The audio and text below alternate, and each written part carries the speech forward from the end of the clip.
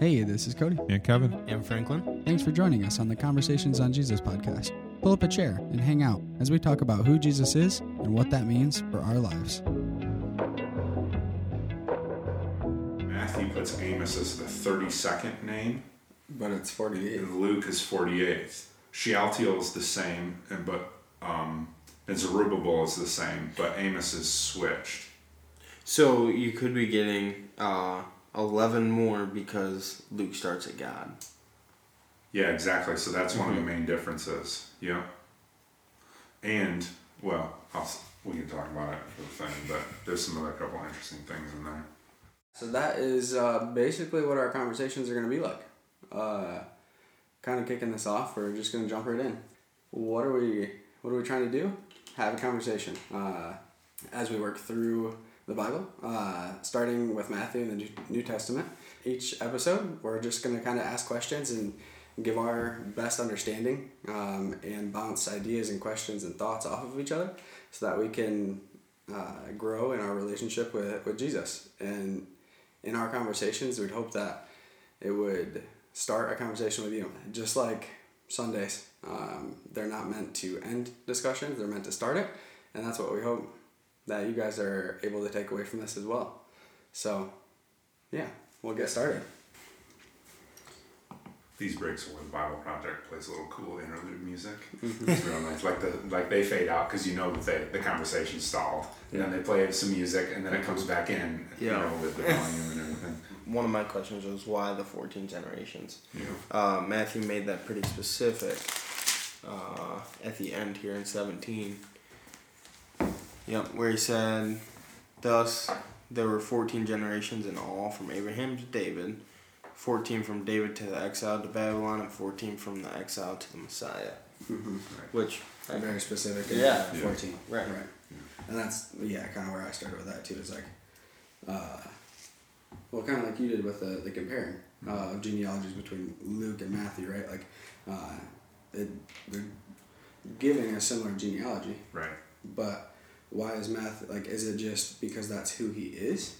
Right. That he likes even things? And we've kind of discussed, Matthew likes to organize his thoughts and his writings in a very apparent and specific way that you can kind of track through. Right. We should, so I think we should definitely talk about this stuff. So beginning with Matthew, I think it's unique first to point out that comparing him to the rest of the Gospels, Mark, Luke, and John, he's the only Gospel that begins with a genealogy. Mark, Jesus is already a full-grown man on the scene. The beginning of the Gospel of Jesus Christ, the Son of God. John appeared baptized in the wilderness. Right. In those days, Jesus came from Nazareth. He's already Luke. We don't have a genealogy at the beginning, although it comes up in Luke 3. Luke is telling us about the birth of Jesus. And then John does something unique from all of them. He's going back into eternity past. In the beginning was the Word. Yes, so there's uniqueness in all four of the Gospels in that way. But then, as you guys were saying, there's further uniqueness in what Matthew is doing. So, like Franklin, which you read, 14 generations from Abraham to David, David to the deportation of Babylon, Babylon to Christ, 14 of them. Mm-hmm. A quick reading of Luke would tell us what about that? Is Matthew being strict about the 14 generations, that there were literally 14 generations? Mm-hmm. No, he's more so choosing that to get a point across, I think. Right. So what? Yeah. So if it's not literal that there were 14 generations, one option people would say Matthew just doesn't care. That's why this gospel can't be trusted. He can't even get all the names in there. Mm-hmm. Well, you could fill the New Testament. I mean, good luck having a full genealogy with every single person up to the birth of Jesus. Right. So what I reject that. So I would say no. Matthew's not being careless, and it's not that he doesn't care. What is he doing then? Right. What is his goal? Yeah. I think the goal of that is to tie Abraham, David, and Jesus all as one. Yeah. Because it goes back into the Torah. Yeah. Yeah. Yeah. So, So tying Abraham, David, all the way to Jesus. Why, though? If you're writing a gospel about Jesus, why do you care about Abraham, David, Babylon, Well, I mean, any of that stuff? what comes to mind for me is like I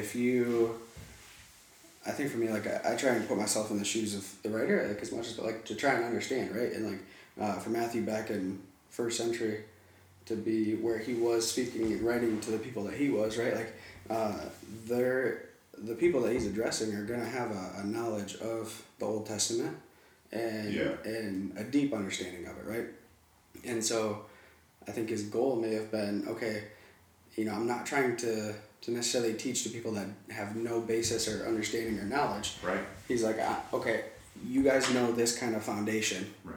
This is where we want you. This is where I want you to be, or God inspired me to take you guys. Right. Is you know this, but God wants to show you this, and so take what you know and build on it. Right. Rather than just start from nothing. Right. And say, hey, we're gonna go here, here, and here. Oh, and there's Jesus. Right. It's okay. You already know, so let's go down this journey. Yeah. And build on it. So can somebody who doesn't know anything about Abraham or David, any of the patriarchs, the exile, any of the nation of Israel being drawn out of captivity and then wandering and all that, can they read Matthew's gospel and get anything out of it if you don't know any of that?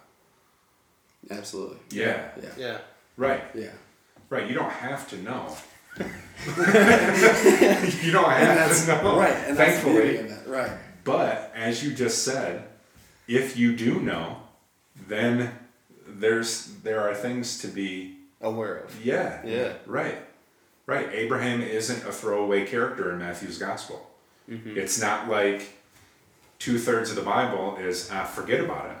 It's Matthew's gospel is a continuation of the story God has already been telling through, albeit a different context. A different context completely.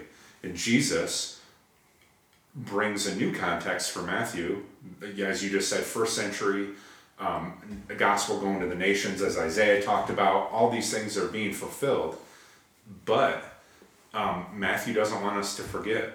And I'm not one to say, so I'll try this out for you guys. I'm not one to say you can't go to Matthew until you've internalized everything in the Old Testament. If I'm talking to somebody who doesn't know Jesus, I'm not going to say, make sure you get the Torah, make sure you get Genesis, Exodus, Leviticus, Numbers, Deuteronomy down before you know. No, I'm not going to say that. Right. But if somebody is wanting to know this God that they worship on Sundays or are thinking about worshiping, I want them to know what story he's already been telling. Right. And that's a story that includes Abraham and David and the deportation and everything. Mm-hmm.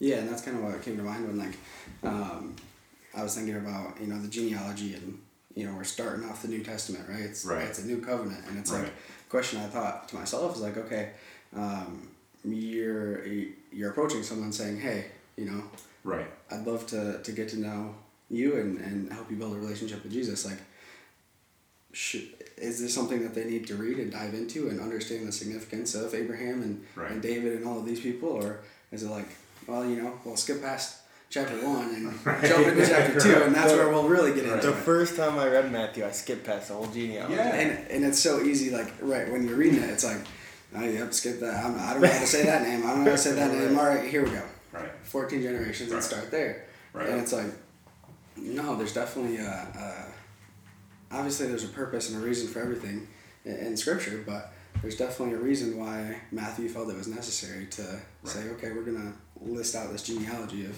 14 to 14 to 14 and who they are and why. Right. And to Franklin's point, if it's your first time reading through Matthew, you're going to skip the genealogy. It means nothing to you. Yep. You don't care about Abraham. You don't care about David, other than you might have heard about them if you were in church as a little kid with Bible stories and things like that. But for the most part, you want to know who Jesus is. You're interested in what Matthew has said. And recycling a bunch of names in history that you have no context for is obviously going to be text you can skip over. It's a history lesson. Yeah. Right. Yeah, it's a history lesson. And for the person who is then, I don't want to say taking it seriously as if somebody, their first time isn't taking it seriously, because I think they are. But as you get more involved in it, that genealogy is going to haunt you in a good way. You're going to keep coming back to it and going, I need to do something with this eventually. Yeah. And I think in God's providence, He's going to draw us back into the Old Testament and say, figure out what happened with Abraham. Yep. You know, what's up with David? Why is Jesus called the son of David? It's not a throwaway title. Right. You know, Matthew has it in the genealogy here. There's a lot there. Yeah, definitely. As I was like working through some of the, we'll obviously get to later chapters and whatnot, but it was amazing to me just how much, just in the first few chapters of Matthew, is like so many references to the Old Testament of like, to get a better understanding. Sure, you can read it and gain something from it. Yeah. Just by reading Matthew, but there's a lot of references and contextualizations in the Old Testament. Right. That Matthew draws from, and it makes sense. Exactly. The time that he was in and who he was writing to and all of that. Right. Mm-hmm. Yeah, you get through the genealogy. So you read verses 1 through 17. That's all genealogy. And then you're like, okay, I'm out of that. I'm out of the Old Testament stuff. Well, keep reading. And then it says in verse 20, but as he considered these things, behold, an angel of the Lord appeared to him in a dream, saying, Joseph, son of David. Well, now you're back in the Old Testament again. Mm-hmm. Now, David is a name that has popped up twice. Then you get a quotation from the prophet, behold, the virgin shall conceive and bear a son, they shall call his name Emmanuel. And like you said, as we keep going, we have quotations in the second chapter, and then Matthew's filthy with them. He's got them all over the place. Because I think Matthew is telling a story, and the story he's telling did not begin with the birth of Jesus, although as important as that is, that's where a lot of our stories begin. The story that Matthew is telling began with, at least for Matthew, God calling Abraham. So Genesis 12, Genesis 15, all those things are rushing together and coming together in the beginning of Matthew chapter 1. So why do you think he started there? With Abraham? Mm-hmm. In relation to the other Gospels, right? Like as we talked about, like Mark doesn't have a genealogy, Luke's doesn't start till chapter, why is Matthew like, I'm hitting this one hard, starting with the genealogy? Yeah. I have been convinced that what Matthew is trying to do with his gospel, although we can't cover it all in this episode, but we might down the road, Matthew is trying to mirror not just the story of the Old Testament, but he is trying to take Jesus and show how he is,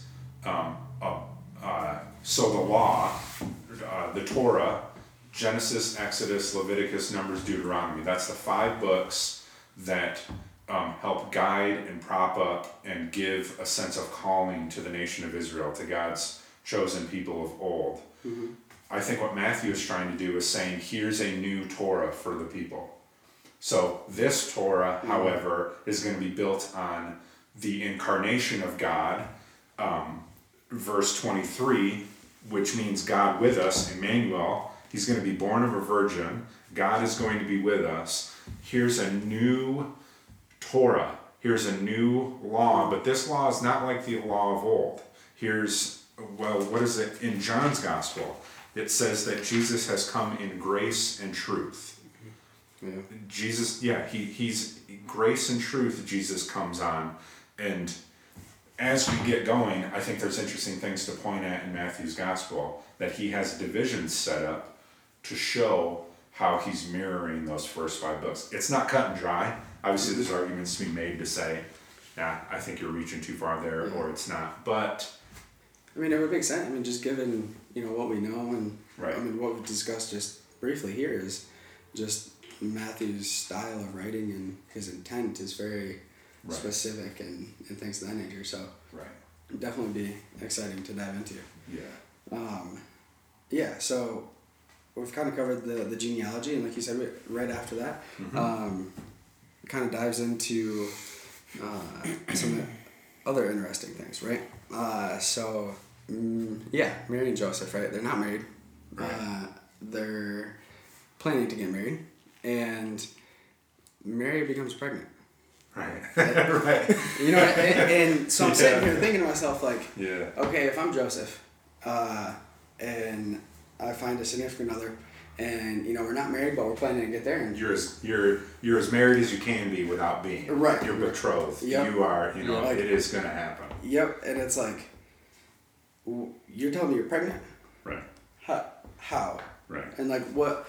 It was like, what kind of emotion or feelings, or was it just like, yeah, this is what we know, and I'm gonna trust in God, or was it like this overwhelming emotion of, and I think some of it for me is like,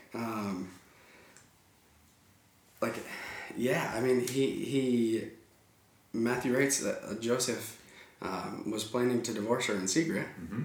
Right, and so obviously there's some kind of thought pattern around, I don't know that I don't want to be with her, Mm-hmm. and then he sleeps on it, thinks about it, and angel comes in and speaks to him in a dream, and it's like, man, kind of relate that to like what we feel or think today. It's like, I ask myself, is there any difference the way Joseph reacted and acted than what I would do today? Yeah, that's a good question. You know what I mean? And it's like, if I'm with a significant other and, we're in today's language engaged and planning to get married, and we've withheld ourselves for marriage, and all of a sudden, she's bearing a child. Like, am I going to just sit back and say, you know what, this is, and obviously different context and everything, and they had an understanding of prophecy from the Old Testament, but just the principle of like, would I have acted different today than Joseph did back then? Right. Right. Are you going to trust God or not? Right. Right. Mm-hmm. Yeah, and that was just that section. I was like, that's what was glaring to me is, Yeah. today it's so easy, I think, to, not just today, but in general, as humans, it's easy to act on emotion or thoughts, feelings, and rather than just trusting the Lord's will. And it's like, that's why the angel appeared to him. Yeah, be true, because he was ready to act. Right. Mm-hmm. And how calming for Joseph that an angel of the Lord would come down to him in that scenario. Right. Like, you're getting ready to divorce the woman of his dreams, and an angel of the Lord comes down. Right. Hey, don't do that. Right. Hey, that's a bad idea. Right. Yeah. No, to me, what sticks out is it says quietly, or you said your version said in secret, divorce, marry in secret. Mm-hmm. Now, we've kind of touched on it before, but why? Like, why in secret? Because to me, like, people are gonna know that they're divorced. Like it. Yeah, I mean, and maybe you could help. I would expect that, given the context again of the time frame and whatnot, that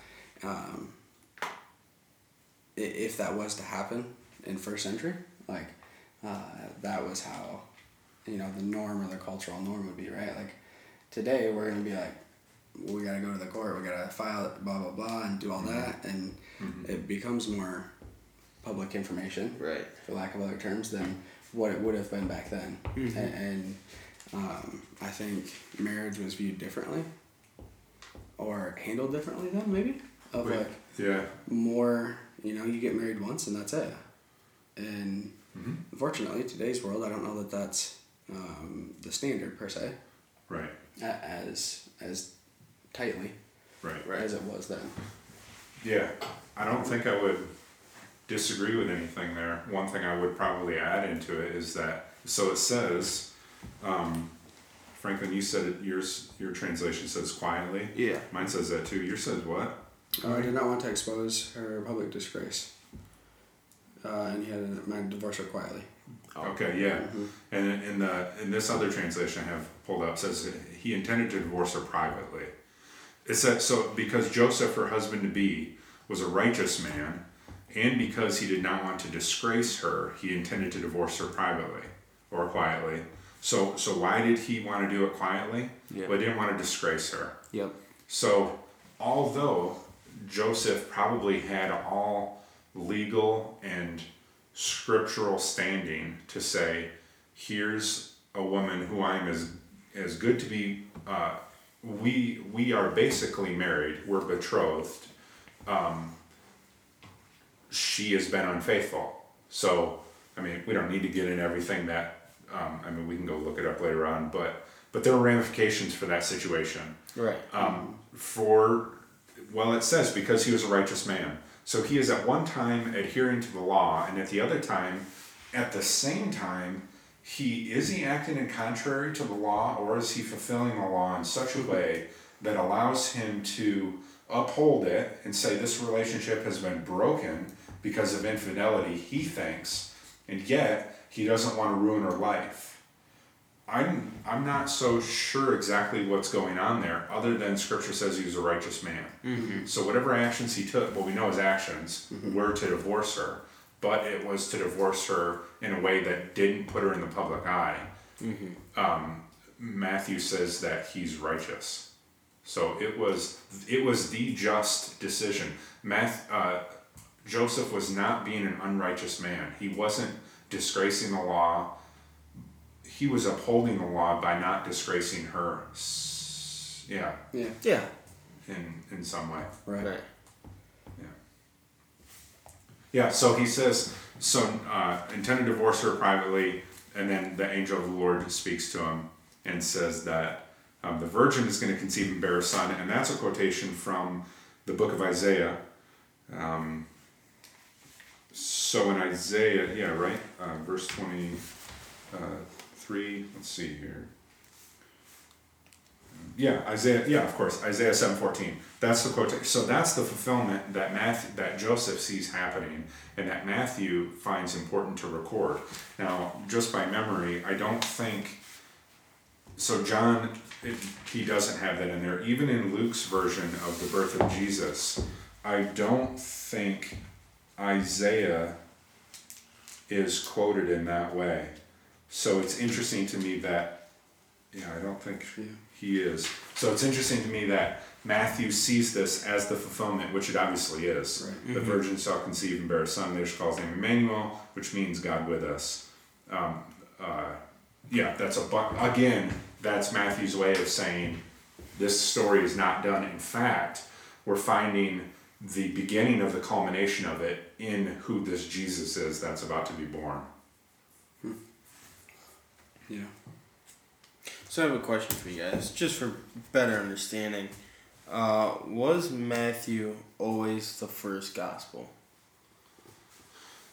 You mean in the order that they were written? Well, just in the way that the Bible was brought together, like from,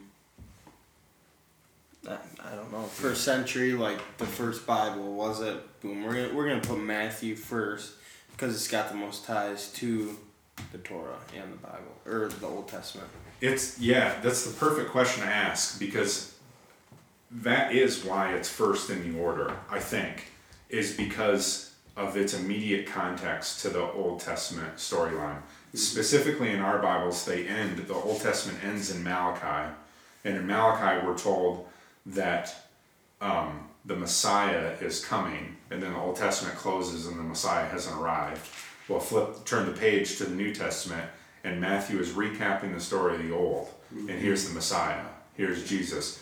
But interestingly enough, as far as I know, so there's different ways to look at it, Matthew's gospel was not the first one to be written. Mark's probably was. Probably. Maybe not. Right. But, so for a while, Matthew was not first. Now, when they were bundled together and passed around and made copies of, I'm not sure of the order, but eventually it came to be that Matthew's gospel would be first in the order. Mm-hmm. That'd be interesting to kind of discuss, take a look at and figure out. Like you said, it makes sense, right? With the definitely, right? Yeah. Based on the way our Bibles are organized today. But was it always? Right. What's interesting to me, I've thought about it a lot, is why not put the Gospel of John first? If you want a gospel that Because it's the most, yeah. that goes back, I mean, in the beginning was the Word. That's the same exact language from Genesis. Yeah. It's like if there was ever a continuation of the Old Testament story, here's John saying this word was from the beginning. Right. Yeah. But that's never been the case. You know, in the Protestant tradition, it's always been, well, in not just the Protestant tradition, Catholic tradition doesn't change. I don't think Greek Orthodox has a different order, although I'm less sure about that. But Matthew, Mark, Luke, and John, that's the traditional order of how those are put together. Yeah, so this idea of angel coming to Joseph, right? Again, asking myself, like, what would I do? Like, one, am I knowing this is an angel? I would assume so, right? Yeah. I'm gonna just base that on, what we read here. But then to hear, she will give birth to a son, you're giving him to Jesus because he will save his people from all their sins, right? Obviously, it's fulfilling prophecy and whatnot, but that's a big statement. It is. Right? Right. And obviously something we'll kind of see more of through Matthew, but angels and the Holy Spirit and God speaking to him during dreams. What came to my mind is like, because personally I don't dream. I don't, and so like, is dream based in the English language? Is it an actual dream like during sleep? Or in translation, is it more so like a vision? Yeah, it's a good question. Because it's like, again, it just came to mind because I don't dream. Right. And so was that something that in translation got switched over to dream, but originated in more of like a vision? Or, that was just a thought that came to mind. Yeah, so let's see here. I got dream in this translation. I just have a few of them open. I'll look real quick. I think it's going to say dream in all of them. Right. But... and that's what I was finding when I was looking into it. Is like, is there another word used in place of dream? And dream seems to be a fairly consistent one. Yeah. Yeah, and a dream in this one too. So it's, as we're recording this, I'm in Genesis and I'm reading. And in Genesis, we've had Abraham has a dream or a vision when God calls him and he splits the animals and the pot goes down the middle. So that's one.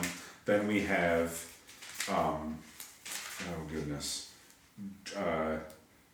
Jacob, right?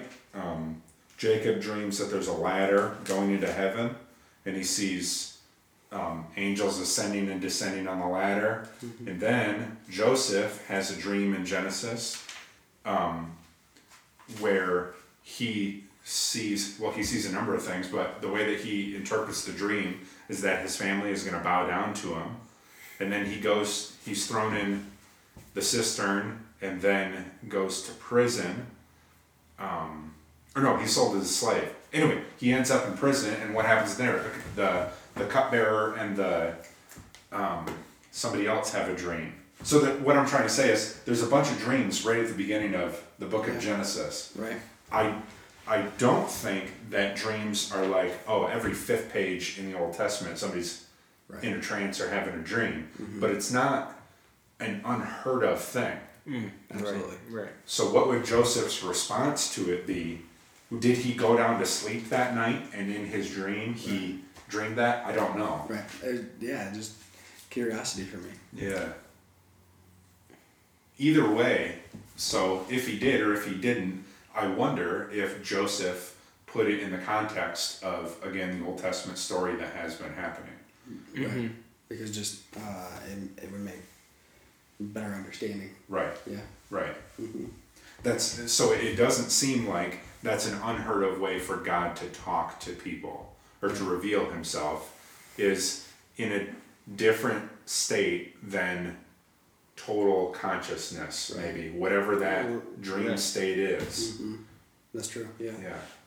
Right, because just because of the word is dream doesn't necessarily mean it's sleep. Exactly. Yeah. Yeah.